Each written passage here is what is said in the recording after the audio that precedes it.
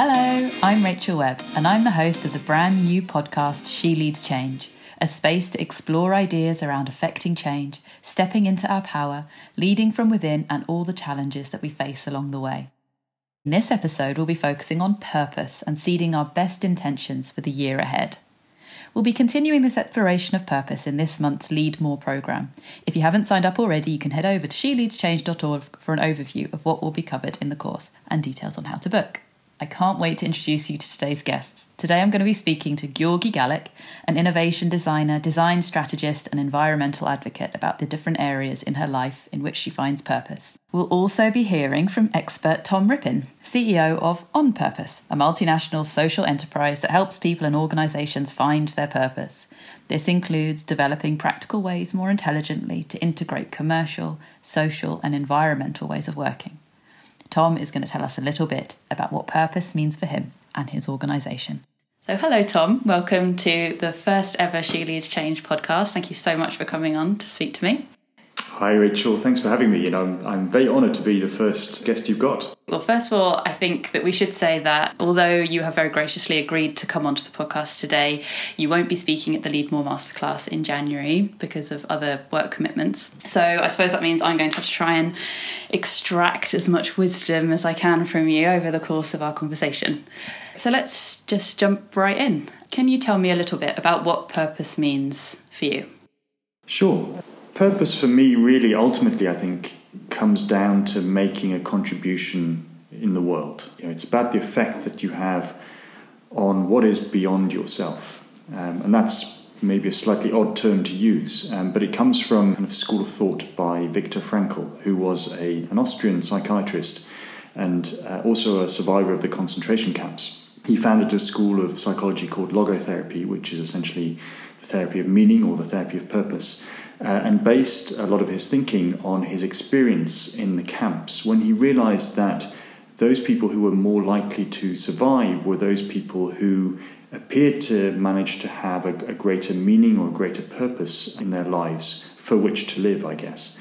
And he then associated this purpose and this meaning with a term that he called self-transcendence, which sounds a bit technical, but it's basically about being able to go beyond yourself. It's about having a goal or an objective or trying to make a contribution beyond yourself. That might be to a higher cause or a calling, or it may just be to another person, who you have a relationship with. And he contrasted this self-transcendence with what he calls self-actualization, which we might translate as trying to fulfill your potential or possibly maximizing your well-being or more colloquially, maybe your happiness.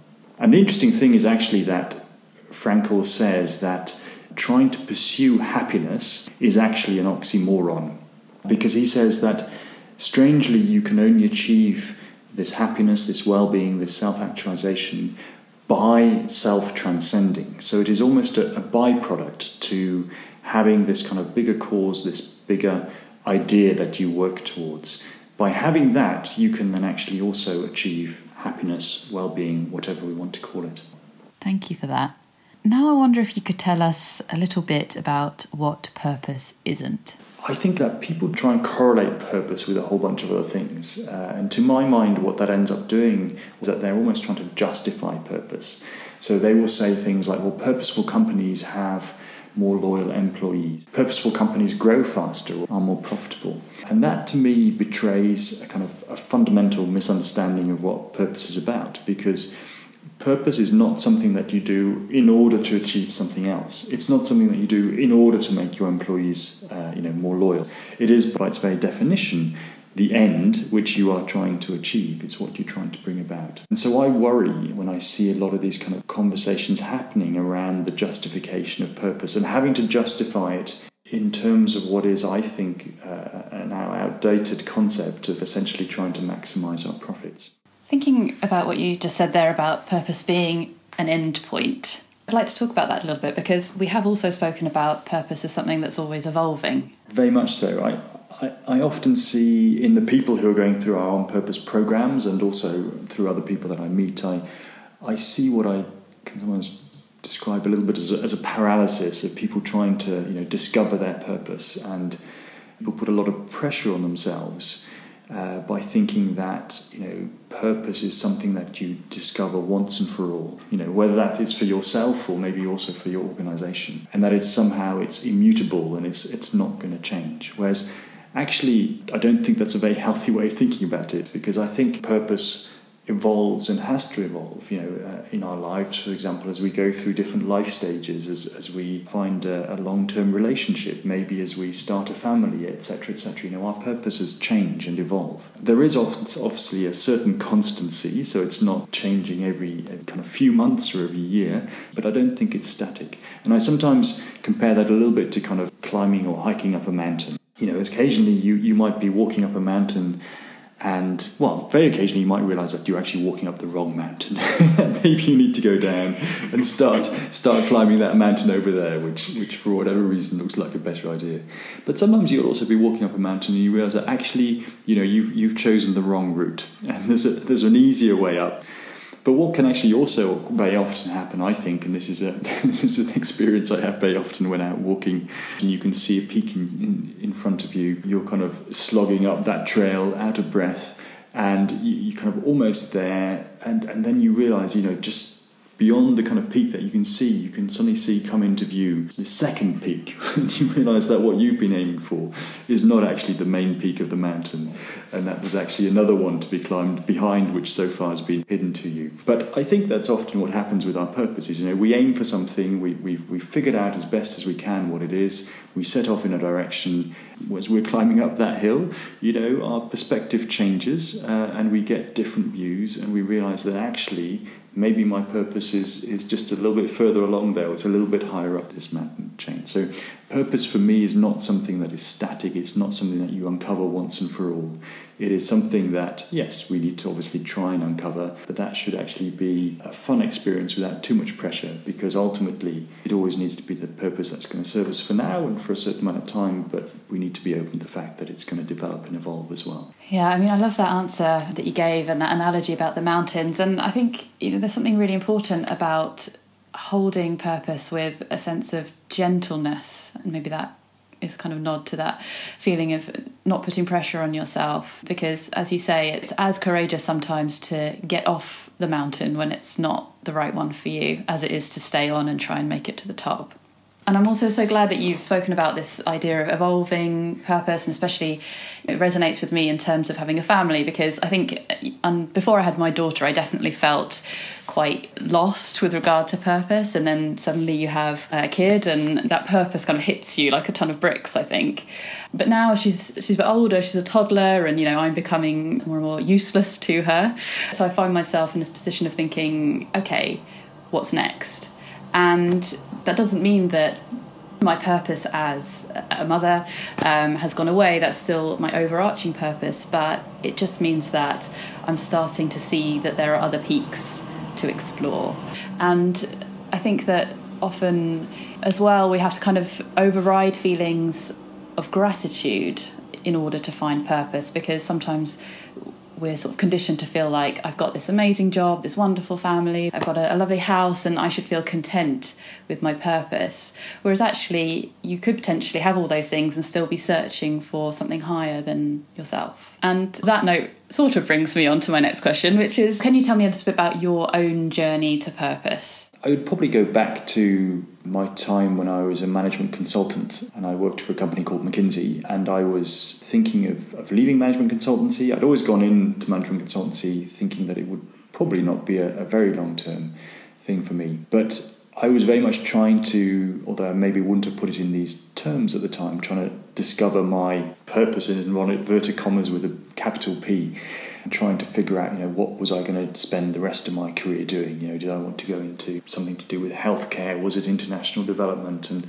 I think I, like these people that I mentioned earlier, was quite paralysed by this, what felt like just this very big choice that I had to make. And one of the best pieces of advice I received at the time was, you don't need to try and decide and work out what you're going to do for the rest of your career. That's not necessary at this point.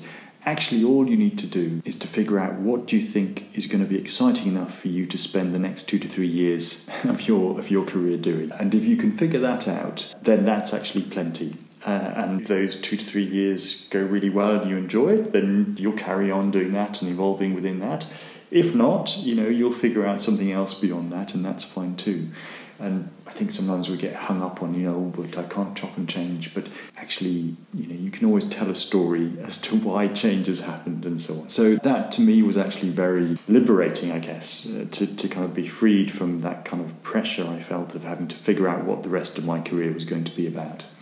And the second piece of advice was that I should go and hang out with some people who are doing interesting things. That, sometimes you can't always discover intellectually by writing lists of pros and cons, what do you want to do? Sometimes it's just a more experiential thing, and you have to go and see what people are doing. You have to experience what kind of work happens, see an organisation from the inside, and whether that's just going to events and talking to people at networking events, whether that's doing, if you can do a little volunteering project for something, you will actually very quickly discover what is exciting to you and what you want more of, and what maybe looked exciting, but when you got into it, maybe wasn't quite for you after all. And long story short, I then left McKinsey and had this idea of wanting to kind of work on things that were more intelligently integrating social and commercial, environmental and commercial ways of working, because I thought that was a really important area. And 2 or 3 years down the line, then set up On Purpose, which in turn, tries to develop people that can do that precisely. I think that's brilliant advice, because I think often a lot of people will put a lot of pressure on themselves to think about, the 5-year plan or 10-year plan. So just breaking it down into that bite size, 1 to 2 years, feels a lot more manageable. And, on that note, I'd like to just touch on COVID a little bit and the impact of big changes that have been happening over the last year. I think it's been so chaotic for everyone, and most people have been navigating a big shift in considering priorities, what's important to them, and also having a lot of time to reflect. And I'm sure feelings of purpose will have been called into question as well. So what's your advice for navigating crisis when everything gets turned upside down? And is it a case of, again, maybe the 1 to 2 year plan then goes out the window, and instead we should just be thinking about the next 6 months or the next 3 months? Yeah, and that's obviously an absolutely okay thing to do. In times of crisis, sometimes your time horizon shrinks and has to shrink and should shrink, and you need to look after yourself, look after those who are closest to you, or also maybe your organisation. We also touched upon previously, didn't we, the kind of idea of what happens maybe if your purpose was very bound up in your job, and your job was maybe no longer there as a consequence of this crisis. That's an interesting one to me, because that's where I would encourage people to think about, if you very much identified your purpose as being wound up in your job, what was it about your job, what was it about your organisation that was that contribution that you were making, and what were you making a contribution to, and what skills were you using to make that contribution? Consequently, therefore, what other ways are there of making that contribution? What other ways are there of achieving my purpose and using my skills? Because ultimately, I would hope that people's purpose goes a little bit beyond where your job kind of finishes, and that your purpose is a little bit bigger than that. So if your job disappears, actually your purpose is still there. And maybe it's then just a matter of trying to find a different route up the same mountain. Or maybe it could also be an opportunity to think about, am I really climbing the right mountain? Or is there a different one that I might always have wondered about? And that if I did climb, would provide me with an alternative purpose. Okay, and last of all, even though you've already given us so much to think about, do you have any nuggets of wisdom for our listeners who are gearing up for the Lead More session this month? Is there anything that we should be or could be asking ourselves with regard to finding purpose? The first few questions are, what can I get really enthusiastic about over the next 2 to 3 years? What really inspires me? Related to that, where can I kind of try and experience this a little bit? And then, what makes me angry? Actually, sometimes it doesn't have to be something that inspires you positively. Sometimes it can be something that you are quite cross about, and you want to do, you want to make a difference to, you want to change. And for some people, that can be quite a powerful question as well. But where I'll end is, I think, with these 3 questions, and I think they're a great starting point for what you're asking. What are your deepest desires? What do you really truly want to achieve? Secondly, what are your true talents? What do you want to bring to the world and what are you good at? And thirdly, what are the responsibilities that you, through your life, carry with you? Who and what are you responsible for?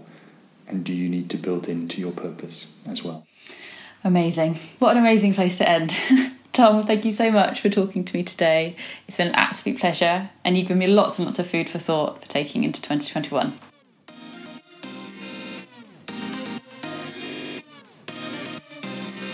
Next up, I'll be speaking to Georgi Gallik, who, along with being in the process of finishing a PhD in Innovation Design Engineering at the Royal College of Art in London, is working as a lead advisor of the city's programme at Design Council. Georgi, I think I could dedicate a whole podcast just listening to your accomplishments. Alongside your work with the Design Council and studying, you've also got countless experience as a curator, lecturer, presenting panels and workshops and speaking at industry events. So thank you so much for finding time to come and speak to me today. Thank you so much for having me. And to give anyone listening a bit of background, Georgi and I were in the same cohort in the 2020 She Leads Change programme, which is where we met, and where I first heard you share a particularly challenging chapter from your life story and how you found your way out of it through your focus on your research and work. So first of all, can you tell me where you are right now? Yeah, at the moment I'm based in London, in Highgate. I came to London a little bit more than 8 years ago, and I used to live in New York, and before that in Montreal, and I'm originally from Budapest, Hungary. And how about your headspace? Where is that at right now? I'm quite excited about the new year. I think every one of us after 2020. So I'm looking forward to 2021 and see I can move forward with my journey, both career-wise and in relationship-wise as well. Yeah, I mean, for context, we're recording this on the 2nd of January. So I think a time that is rich with possibility. And I'm really excited about our conversation today. So first of all, can you give me a brief overview of what you do and your PhD? Yes, so as you mentioned in the introduction, I'm working as the lead program manager of Design Council in London. And in my PhD that I recently passed and finished in September, I was studying at the Royal College of Art in Innovation Design Engineering. And I looked at how emerging technologies and AI agents could help increase people's agency in taking meaningful action in terms of social and environmental challenges we face individually as well as a collective. Wow, okay. So congratulations, first of all. Thank you. Can you just talk a little bit more about that? I guess the main or key driver of my work is looking at how marginalized and vulnerable groups or people, families are disproportionately impacted by pollution, by climate change, and I guess COVID as well. And that there is a huge asymmetry in who pollutes the planet. And I am very interested in finding different ways to addressing such complex challenges like climate change and understanding the current barriers to change, whether that's political, economic, or individual barriers to change, as well as how then we can move forward through a more just transition so that we would live in a more equal and fairer way in society. Is climate change and environment something that you've always been interested in? Yeah, so I guess I became an environmental activist when I was 21 and now I'm 38. So I spent a lot of time first just, I guess, as a hobby or main interest of what challenges we will face due to climate. And then this kind of interest became my full-time work. I started publishing, and then now through my work in cities, through Design Council, I'm trying to make sure that we create healthier and better environments for everyone. I know that you've said in the past that your work gives you and has given you a sense of purpose, and how you particularly felt this kind of sense of purpose during a particularly dark chapter in your life. So I was wondering if you could talk a little bit about that. So basically, the dark period of my life started when, I guess, the way that I grew up. I had an alcoholic dad, and he was very critical of me and became quite aggressive. I don't think he was a bad person, but he definitely lost his mind with alcoholism, and then he died very young. And for all sorts of reasons, I guess my mom decided to stay in the marriage for too long, even if both my brother and I were struggling. And in a way, that resulted into I already entered into my marriage with the idea that I'm not good enough, that I always need to work hard to be loved. The question whether I deserve love in the first place. But in another way, because he was so critical of me, it allowed me to take more risk, because you can't fall when you're already down.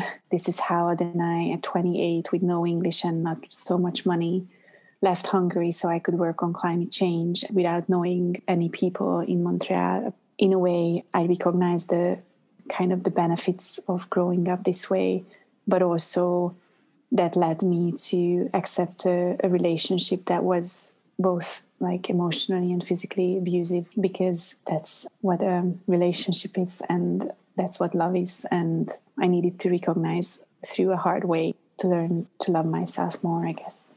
It sounds like you have a really deep understanding of yourself and, you know, your experiences. And, you know, I think it's so hard, obviously, to connect those dots. And once you start connecting them, it shines such a light, doesn't it, on paths that you've gone down and the ripple effects that can start from such a young age and how they can follow you around. You know, in terms of where you're at now, do you feel like you have quite a good understanding about yourself and your experience and what you went through?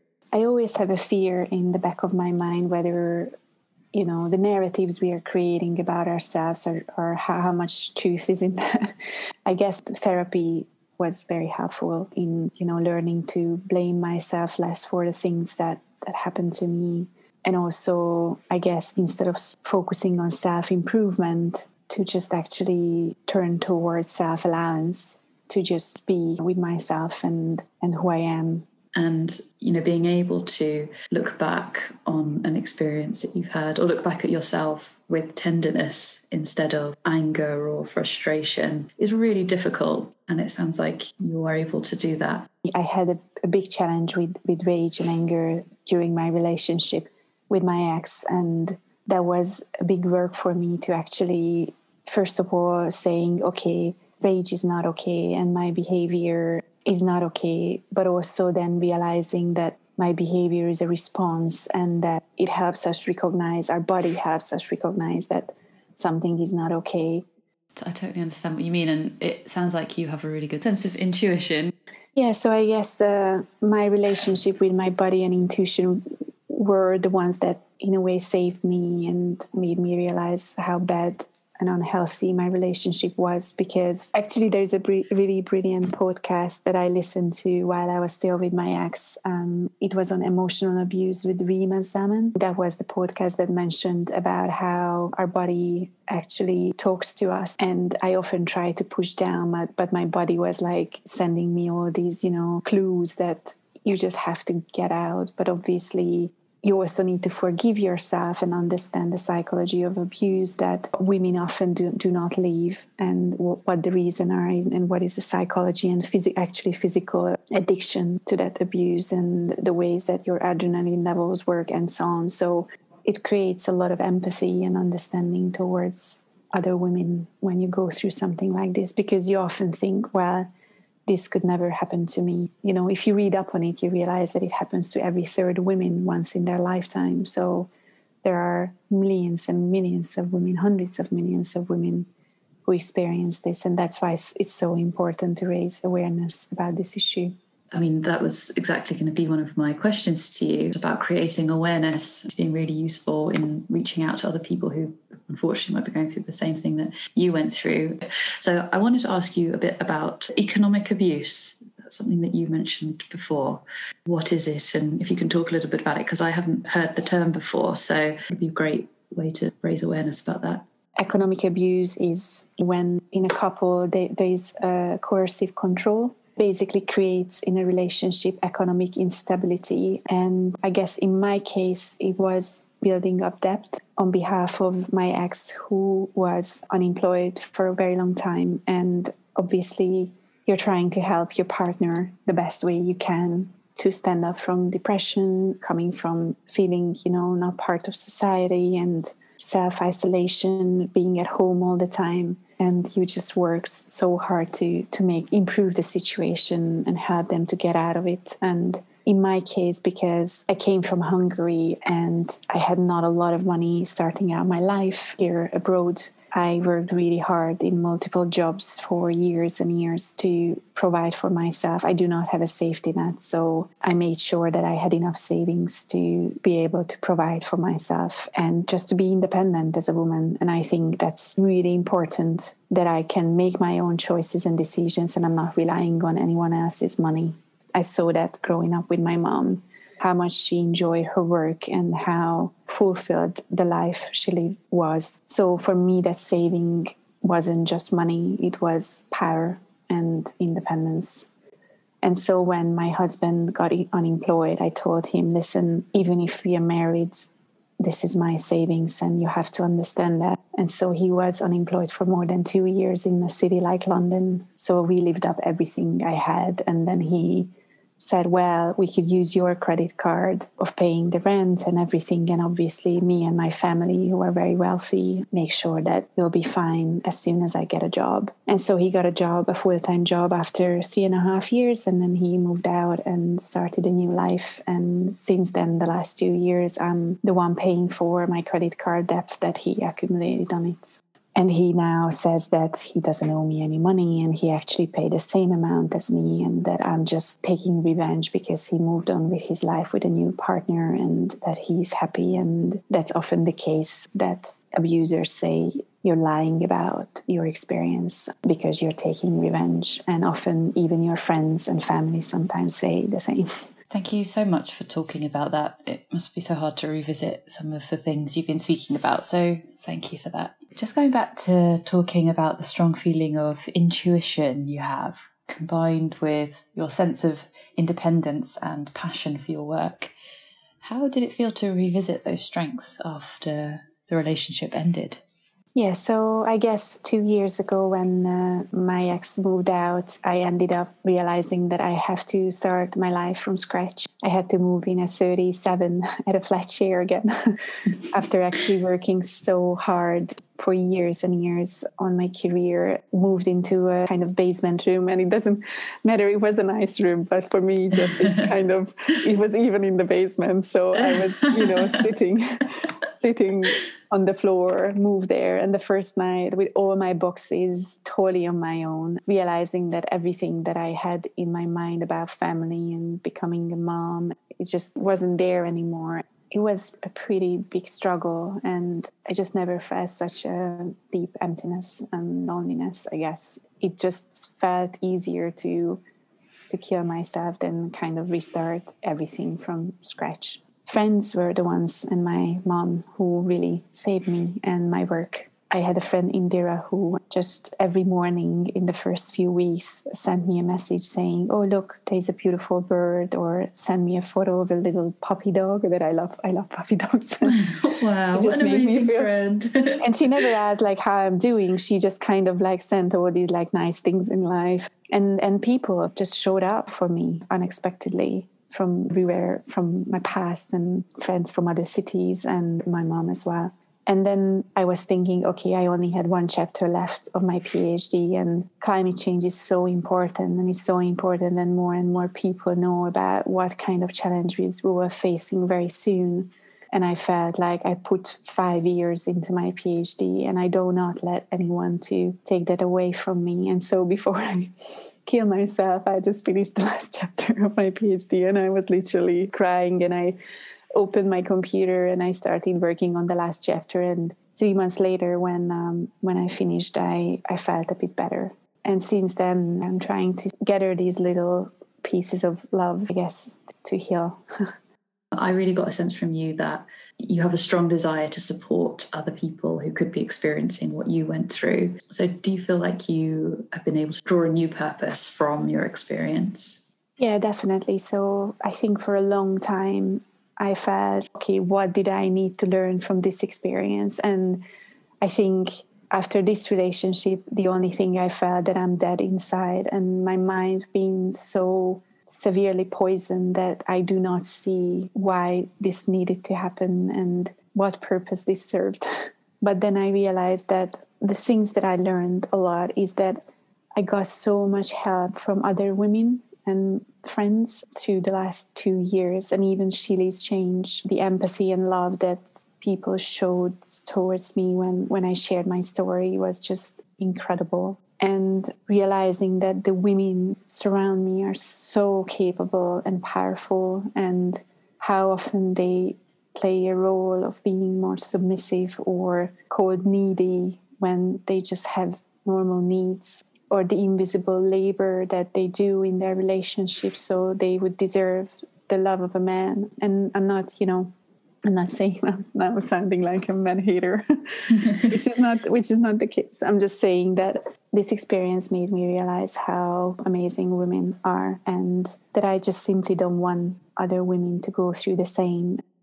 I do understand what you mean about sort of a commonality with other women. Once you start having honest and open conversations with friends, or, even as you say on the She Leads Change program, you realise that everybody, whether it's something awful like abuse in a relationship or something that seems pretty commonplace, like in your relationship you're the one to always make the dinner or do the school drop off, there's always seems to be these imbalances that you sort of mentioned. And the more that once you start opening up about that, and the more you start recognizing that almost all other women have got a similar story to tell, I think it really does create that kind of sense of connection, doesn't it? And that you can draw strength from that connection. Yeah, and I do not take it for granted, that as a woman, all the things that I can do now, and the independence, and that I enjoy my work so much, and the things that I'm doing of reading articles, because I have the desire to be a good company for myself in the first place. Because I always think, like, how could I be a good company to other people or to a partner if I am not for myself? So that I managed to build a life that is so exciting and interesting for myself, I think that probably makes me, or hopefully will make me, a better parent as well, and a better girlfriend or wife or what have you. That's so lovely. I love hearing that about being good company for yourself. So where are you now on your recovery journey? I think I got to a point where I want to leave this story behind. I'm really working really hard to find again a balanced, life and relationship with myself and others. And I just, want to move on and leave this behind and start a new chapter that is healthier and more loving. So what's on the cards for 2021? I would want to keep focusing on working more on climate change. And personally, I'm still hoping for myself to have a family one day. Maybe not 2021, but maybe next That's 5 a lot years, to get 5, through 10 years. in Yeah, 1 exactly. year. Maybe 10 years, the next 10 years or so, yeah. Oh, well, Georgi, thank you so much for sharing everything that you have done with me today. It's been really lovely talking to you. We're going to do a little bit of a 180 now, and I'm going to ask you a few quick fire questions because I'd love you to give some airtime to things that have inspired you recently. So the first question is, what have you read lately that you would like to rave about?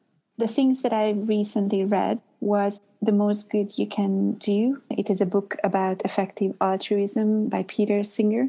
And then something like that is more the fiction is The Rosie Project by Graham Simpson, which I've read that one. It's really sweet, isn't it? It's sweet and very funny. I laughed a lot. And also the book called Complex PTSD, From Surviving to Thriving by Pete Walker.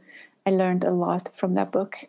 And what have you listened to? Yeah, so I mentioned Dear Sugars, which now actually ended, but it did really help me the last few years. They have a very nice non-judgmental approach where they read other people's letters and who are asking for their advice, and listening to other people's stories. You can learn so much, but also the way that then they address those questions and letters is so accepting and kind. And I also really love The Mothers of Invention which is a podcast on climate change. It is very funny with 2 women presenters, including the former president of Ireland, Mary Robinson. Oh, so I cool. highly recommend that as well if someone is interested in the climate crisis. That sounds great. Yeah, I'll definitely check that out. And my next question is, what have you tried recently that you'd like to talk about? So I recently started, I joined like a gaming group in Montreal through a friend, because I realized I do not have enough play and fun in my life. And it's really hard through COVID of what kind of groups you can join. So we are playing like board games and different like computer games together. And it really helps me actually to kind of switch off my brain from quite serious topics that I'm actually dealing with every day. That I did not expect you to say that. So that is brilliant. And okay, my last question then is, what have you eaten recently that you'd like to rave about? Oh, well, I just came back to London from Hungary, so I really miss my mom's cooking, which was sour cabbage for New Year's, and also beer pancakes filled with minced beef. Wow. Yeah, in a kind of a little bit of a paprika sauce, but it was really lovely. So I still really appreciate good Hungarian food, traditional food. Oh, that sounds lovely. Yeah. So thank you so much for talking to me today. Thank you so much for this opportunity and, being interested in my story. So I was really glad to be part of this. So thank you, Rachel. And that's it. Our first episode has come to an end. But thank you all so much for tuning in. Both Georgi and Tom have given me a lot to think about, and I'm sure they have you too. Before I go, I want to encourage you to head over to sheleadschange.org, where you'll find lots of information on what to expect from the upcoming Lead More course and booking options, along with a special sign-on rate for She Leads Change alumni and those on the Springboard panel. I'll link to all of Georgi's recommendations in the show notes, and I'll see you next month when I'll be discussing self-care with mindfulness coach Jo Kay and She Leads Change alumni Somya Mullapudi. See you then.